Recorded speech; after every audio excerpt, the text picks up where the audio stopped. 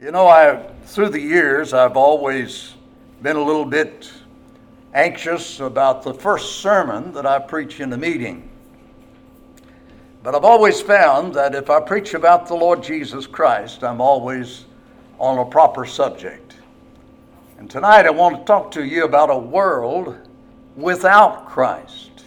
What kind of world would this world be without the wonderful influence of the Lord Jesus Christ? We read about the birth of Jesus in Matthew, the first chapter, and the 18th verse, where it says, "Now the birth of Jesus Christ was as follows. After his mother Mary was betrothed to Joseph, before they came together, she was found with child of the Holy Spirit." What a fitting way to introduce the birth of the Lord Jesus. The world has all kinds of theories about the birth of Jesus, but the Bible tells it just exactly as it is. That there was a young woman by the name of Mary who was engaged to a man by the name of Joseph. But before that marriage was consummated, she was found with child. And that child was generated by the Holy Spirit himself, begotten of God, conceived by the Holy Spirit. All of that in just one sentence, and that's the wonder of God's Word. It would take volumes for men to write about those very things, but it is so simply told to us in the Bible. Well, of course, the greatest birth that ever happened was the birth of Jesus Christ in Bethlehem's barn. There never was such a birth as the birth of Jesus. We stand in awe of any birth. We stand in awe of its process. We stand in awe of its product. It's a marvelous event. Because when a child is born into this world, there is a new soul that is present that will never die. That's going to spend eternity either in heaven or in hell. But there never was such a birth as the birth of Jesus, begotten by God, conceived by the Holy Spirit. Of course, any birth brings joy to us. I can testify to that, and I'm sure that there are parents and grandparents in this audience tonight that can testify to the fact that it's a joyful event. But the birth of Jesus Christ had the prospect of bringing joy to the entire world. And of course, the angels sing about it. The birth of Jesus Christ has been celebrated down through the ages. Never has been such a birth celebrated as Jesus. But I think that one of the reasons that his birth is so celebrated is because that Jesus bent the date lines of all of the nations around his lowly cradle. Today, when we write a letter, or we lay a cornerstone, or we lay a monument, we date it back to the birth of Jesus in Bethlehem's barn. The atheist may deny God, he may blaspheme the Lord Jesus Christ, he may try to destroy Christianity, but he not denies the very doctrine that he preaches when he dates his letter back to the birth of Jesus. Well, of course, the Bible tells us that Jesus was born in a stable, and we ordinarily think of a stable like this. But back in 1999, I made a trip to Israel with James Orton, and I learned then that probably Jesus was born in a cave, that they'd hollowed out the stone for a cave. It was there that Jesus was born. And also, the Bible tells us that he was laid in a manger, and we usually think of a manger like this. But I learned over there that probably it was something that was hewn out of stone. And I saw both of those when I was there. So we might say that the birth of Jesus was in very humble surroundings. He was the King of Kings. He is the King of Kings. But yet he was born in such humble surroundings. When a king is born, he's usually born in a palace with tiptoeing attendants and, of course, a perfumed atmosphere. But Jesus was born in a barn with the smell of animals. And he was born in Bethlehem. The Bible says it was least of all of the cities of Judea. But I want to tell you, my friends, that Jesus Christ put that little city on the map. And he made the meanest stone in Bethlehem to outrank pure gold. And so tonight I want us to talk about a world into which Jesus Christ, our Lord, had never come. You know, Jesus introduced our subject in John the 15th chapter, the 22nd verse, when he said, "If I had not come and spoken to them, they would have no sin. But now they have no cloak for their sin. If I had not come." You know, friends, we're often taking things for granted, and we don't give proper thought to so many important things. I'm told that there are two words that come from the same root and belong to the same family. They are think and thank. We fail to thank because we fail to think. We fail to give proper thought to a matter simply because that we are unthankful. And we become unthankful because we don't give proper thought to the matter. You know, tonight, the beauties and the glories of day are gone. And we're enshrouded, as it were, with darkness. But we know that that condition is not going to last forever, because at God's appointed time, the light of the new day will dawn, and it'll bring with it all of the new hopes, new ambitions, new opportunities. Also, the seasons follow one another in dependable regularity, so the farmer can plow his land, plant his crop, reap the harvest. But do we ever just stop and give thought to the matter? Or do we just accept it as belonging to the due course of things? Well, what about Jesus? Do we take him for granted? Many of the blessings that come to us because Jesus condescended to grace this old earth with his wonderful presence. But do we really give thanks for that event? If I had not come.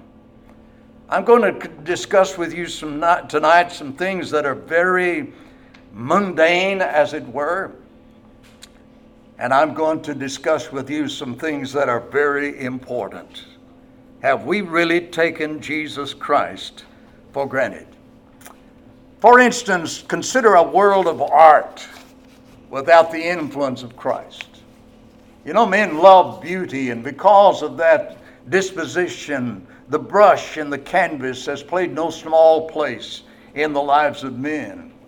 And I want to tell you that Jesus, our Lord, has lent great things to the art of our world. Oh, I know that he never posed for any artist while he was here on this earth. We have no portrait of Jesus. And I'm really glad we don't. Because if we did, there would be people who would worship that portrait. But I want to tell you that Jesus has influenced the art of our world. Our world would be poor indeed without the art that is influenced by Jesus. We wouldn't have such paintings as the feeding of the multitude, the blessing of the little children, the raising of Lazarus, the Last Supper, and Gethsemane, and of course the crown of thorns and Christ on Calvary. These would not be if Jesus our Lord had not come.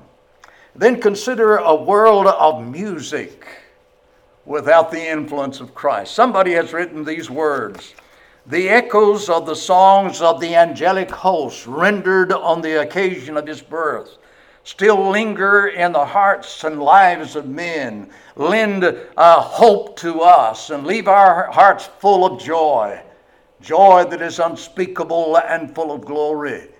And we today continue to say joy or peace on earth and goodwill unto all men. But then, just aside from music generally, think about one valuable contribution that Jesus has made to the music of the world. Think of a world without Rock of Ages, Jesus Savior Pilot Me, the old rugged cross, Silent Night, What a friend we have in Jesus, and on and on. The songs you sang tonight so beautifully, they would not be if Jesus Christ our Lord had not come. And then how different the literature of our world would be without Jesus. If the influence of Jesus should be stamped from the pages of our literature, both fiction and non-fiction would tell an entirely different story. Peace and harmony, faith and hope, patience and love. All of these would lose their effect on the pages of our literature. That quality of mercy that Shakespeare talked about would be strained indeed without the influence of the Christ. And then what about the history of our world? It would relate an entirely different story. Just think about if the influence of Jesus on the Roman history should be erased. The effect of the first century church upon the Roman Empire, if that should be erased, I think that some of our history texts would become but shadows of their former selves if his influence should be erased. And then if Jesus' influence should be erased from the history of our world, we've had no sense of time or place. We speak of a certain thing happening in a certain year BC or a certain year AD. And of course you know what that means, before Christ and in the year of our Lord. There would be nothing before Christ. There would be nothing in the year of our Lord if Jesus had not come. And then how startlingly the moral standards of our world would change if his influence should be erased. Did you know that in the city of Athens, that was the center of the culture and learning of the world at one time, 3 out of 5 men were slaves? In the city of Rome, with 1,600,000 inhabitants, 900,000 of them were slaves. Before the introduction of Christianity in the Fiji Islands, a man's widow was burned on his funeral pyre. You see, Jesus has lifted woman, as it were, from beneath the foot of man and placed her at his side that she might be his companion and his co-laborer in life. Jesus has changed all of that. Before Jesus, there were no hospitals for the sick, no asylums for the insane, no playgrounds for children, no benevolent and charitable organizations. Jesus has had that influence upon our world. But then thinking more deeply, what about the world without Jesus as it has to do with brotherhood of man? You know, the brotherhood of man was not even thought of before Jesus came. The religions of that time were usually tribal or they were racial. The idea is that there would be a brotherhood of men was completely unknown, and of course it had not even been thought of. They couldn't think of a religion that could bind together the far separated races of men and make them one. That's happened in Jesus Christ.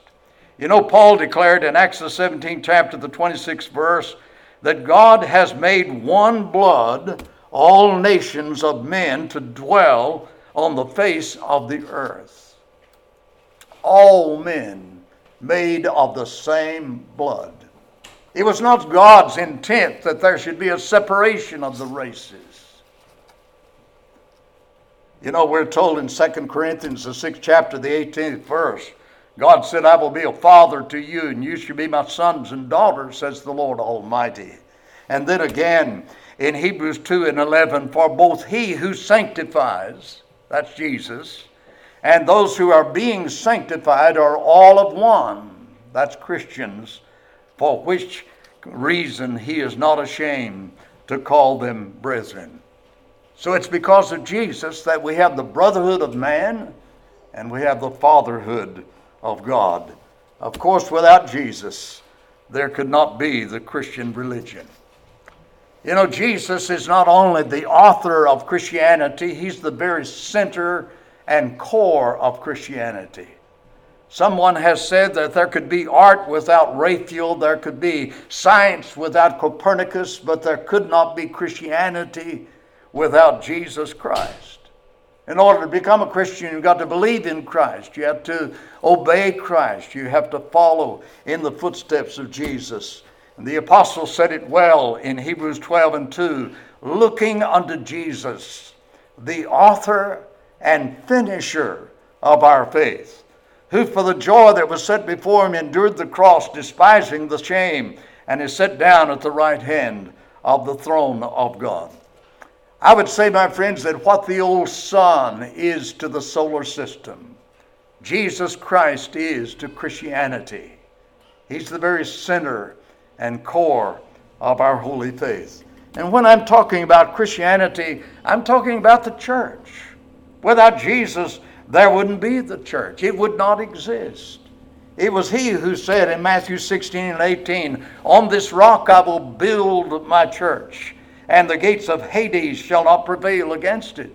He fulfilled that promise on the day of Pentecost when he sent the Holy Spirit in his great manifestation, and for the very first time, the church was in existence. And the Lord added daily to the church those that would be saved. You know, in the Acts of the Apostles, we read about the work and the fellowship and the worship of the church.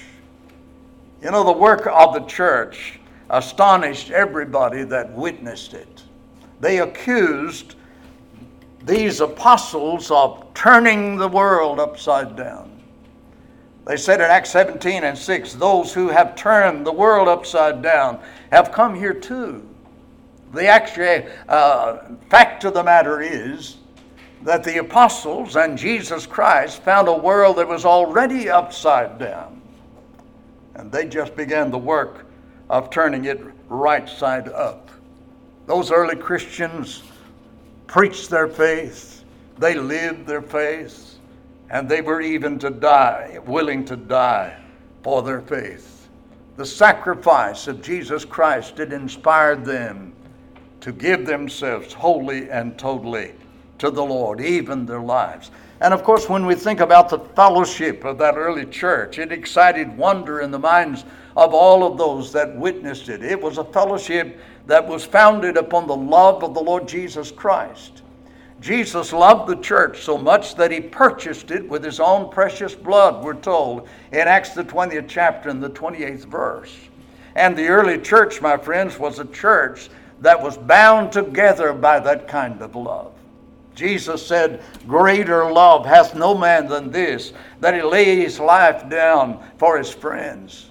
We read also in Romans the 5th chapter, the 8th verse, for God demonstrates his own love toward us, that in that while we were yet sinners, Christ died for us. Think of a world without a love like that. And think of a world without an institution that is founded upon such love as that. And then, of course, the Lord's Day would lose its significance if Jesus our Lord had not come. You know, Byron and I pass by many, many church buildings today, and you have them almost on every corner. But if Jesus our Lord had not come, there would not be a single church building in this land or in any land, because Jesus is the one who built the church. And there would not be the gathering of worshipers on Lord's Day to worship God in Jesus' name. They wouldn't be singing the psalms and the hymns and the spiritual songs like you have sung tonight. And they would not be gathering about a table such as you have here to observe the Lord's Supper on Lord's Day. And I want to tell you, my friends, as that pale loaf of bread that is emblematic of the dying body of Jesus Christ is eaten by his spiritual body, there is reenacted in the myriads of hearts the tragedy of Calvary. And that cup that is emblematic of the New Testament, containing the fruit of the vine, emblematic of the precious blood of Jesus Christ, as it's passed from one communicant to another, there is a love that is born that this old strife-torn world of ours did not know before Jesus our Lord came. I think there's no more inspiring scene than the disciples of Jesus gathering about a table and observing the supper in remembrance of Jesus. The apostle said, "For as often as you eat this bread and drink this cup, you proclaim the Lord's death till he comes." Without Jesus, all of this would not be. So today, if you rob the world of the influence of Jesus Christ, you're going to rob the world of the church. And to rob the world of the church, you rob it of all of the effect that the church has had upon the world. You know, even the atheist, while he denies God and he blasphemes Christ and he scorns the church, still he wants to live in a land that is made livable by the influence of the Lord's church. Of course, without Christ, there would not be the gospel of Christ. The Bible tells us it's God's power to salvation. The apostle said in Romans 1:16, "I'm not ashamed of the gospel of Christ, for it is the power of God to salvation for everyone who believes, to the Jew first and also to the Greek." Without Christ, there wouldn't be the gospel, and without the gospel, there would not be the power to salvation. Deprived of the gospel, we would be deprived of all of the beneficent effects that it's had upon the human race. Lives that have been lifted from the slime pits of sin to the glorious heights of Christian living would return to their former state of degradation. Hope that has been given to thousands of erstwhile hopeless beings would turn to darkest despair if Jesus our Lord had not come and established his church. Without Jesus, there would not be the remission of sins.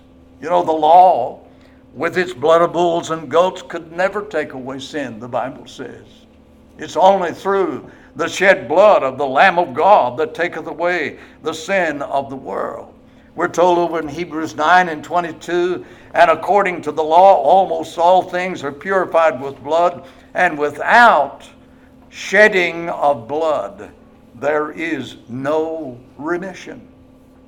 So it's through the shed blood of Jesus Christ that we obtain our remission of sins, our forgiveness of sins. Somebody says, "Well, how do you contact that blood in order for us to receive the remission of our sins?" Well, we contact it in his death. And we're told in Romans 6:3-4, "And do you not know that as many of us as were baptized into Christ Jesus were baptized into his death? Therefore we are buried with him through baptism into death, that just as Christ was raised from the dead by the glory of the Father, even so we also should walk in newness of life." Somebody illustrated it like this: "Don't you know that all of us who were baptized into Jesus were baptized into his death?" Where did he shed his blood? Well, of course, he shed his blood in his death. And that's the reason that the Apostle Peter on the day of Pentecost said, "Repent and be baptized, every one of you, in the name of Jesus Christ, for the forgiveness of your sins." Because it was in baptism they were baptized in the death of Christ. You know, the Bible tells us that all have sinned and fall short of the glory of God. There's no person who has reached the age of accountability that can say, "I've never sinned, I've never struck a wrong note, I've never done a wrong deed." We've all sinned. So without Jesus Christ, the sinner, as it were, would be trudging through this world with no hope whatsoever.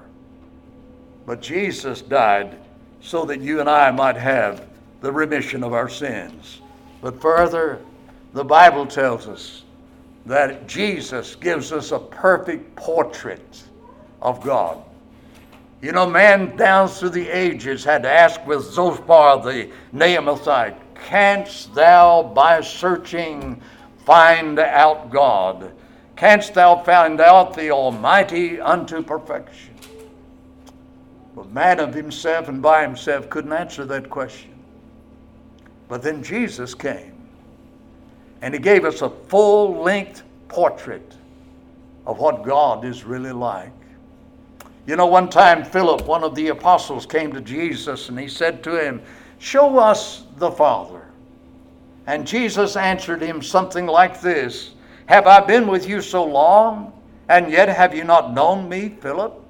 He who has seen me has seen the Father.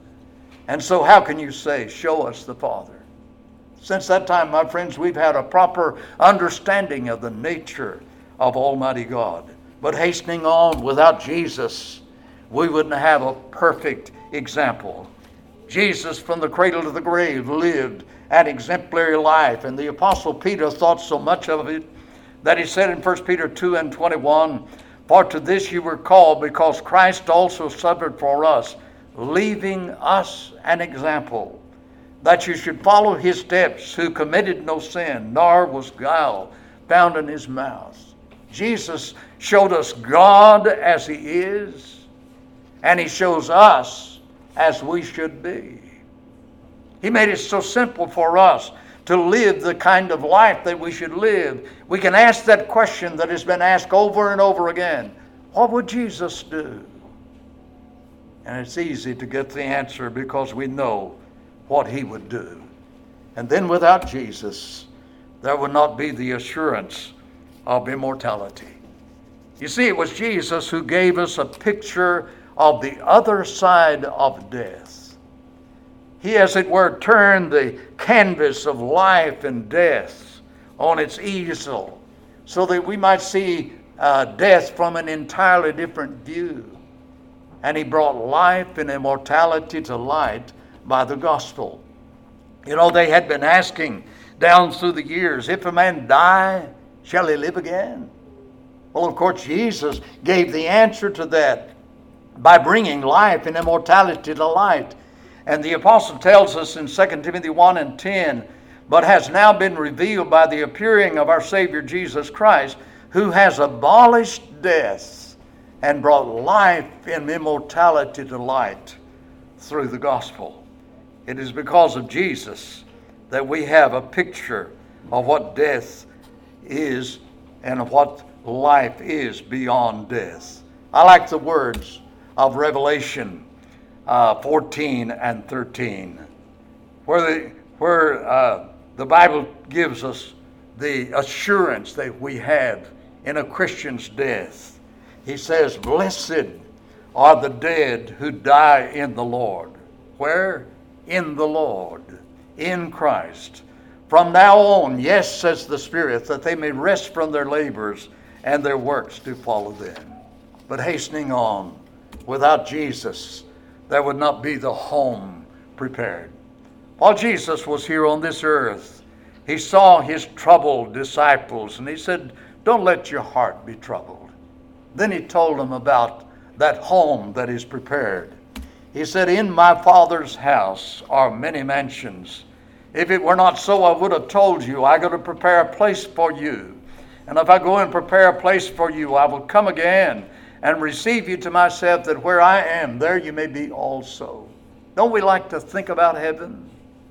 We love to dwell upon those descriptions that convey to our minds, as well as language can, the beauties and the glories of heaven. But it's not possible, is it?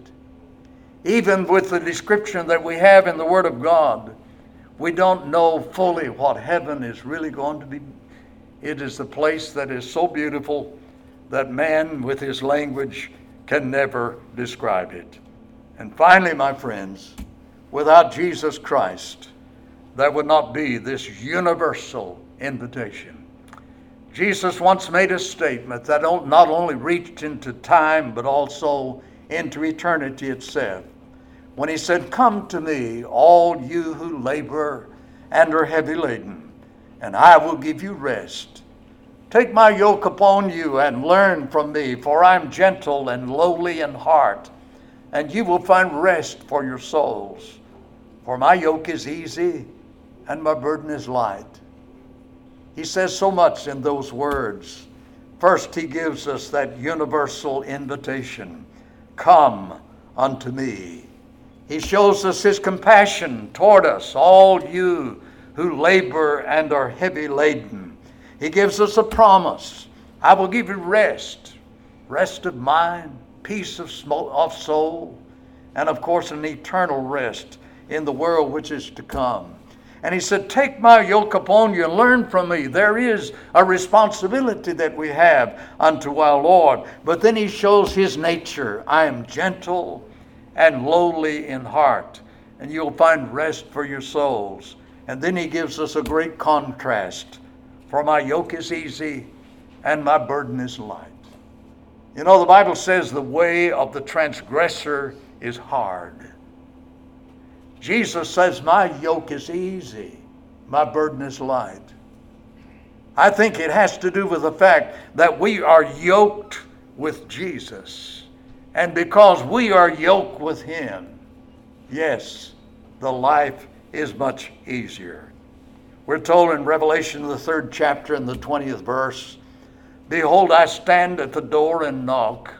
If anyone hears my voice and opens the door, I will come into him and dine with him and he with me. And then in Revelation 22:17, and the Spirit and the bride say, come. And let him who hears say, come. Let him who thirsts come.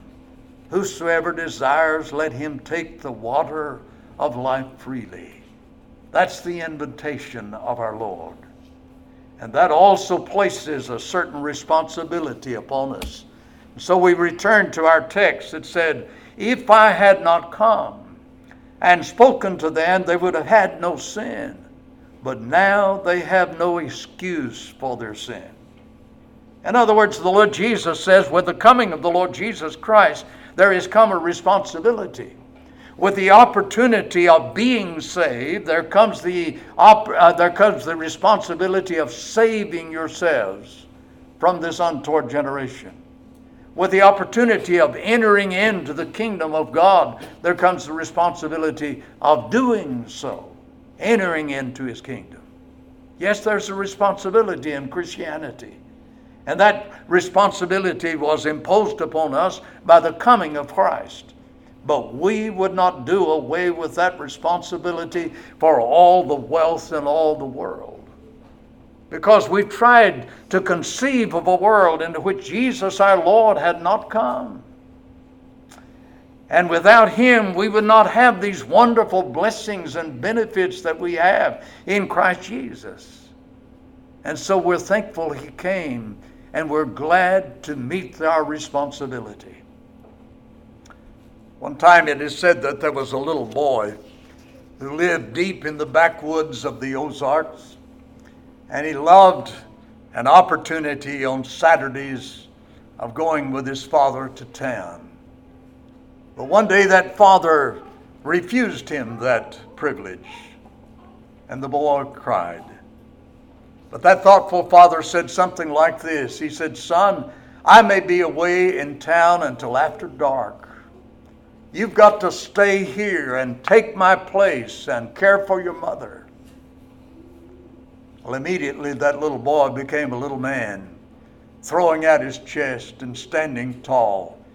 He assumed with deeper pleasure the responsibility that had been imposed upon him. And so it is with us. Yes, we have a responsibility to our Lord to live the kind of life that he lived. But we would not do away with that responsibility for all the wealth in the world. Because we have studied about the kind of life that we would have without him. So I ask you tonight, are you glad that Jesus came? I know you are. You wouldn't be here tonight if you were not glad that Jesus came. Are you now really willing to take that responsibility upon yourself? I don't know the minds of those that are present in this assembly. There may be someone who's never given his life over to the Lord Jesus Christ. He's never become a Christian. Well, it's so easy to become a Christian. You just believe in the Lord Jesus. Repent of your sins, whatever those sins may be. Confess the sweet name of Jesus. I believe that Jesus Christ is the Son of God. And then you're baptized in water for the remission of your sins. Jesus said, he who believes and is baptized shall be saved. The Apostle Peter on the day of Pentecost said, repent and be baptized for the remission of sins. So it's imperative that we obey that simple plan of salvation. No hieroglyphics to decipher, no puzzle to solve. It's just so simple. To believe in Jesus, repent of your sins, confess your faith, and be baptized. And if you have done that, and you strayed away from you, Lord, what better time than the very first night of this meeting to come forward and make your wrongs right before the Lord. While we stand, while we sing.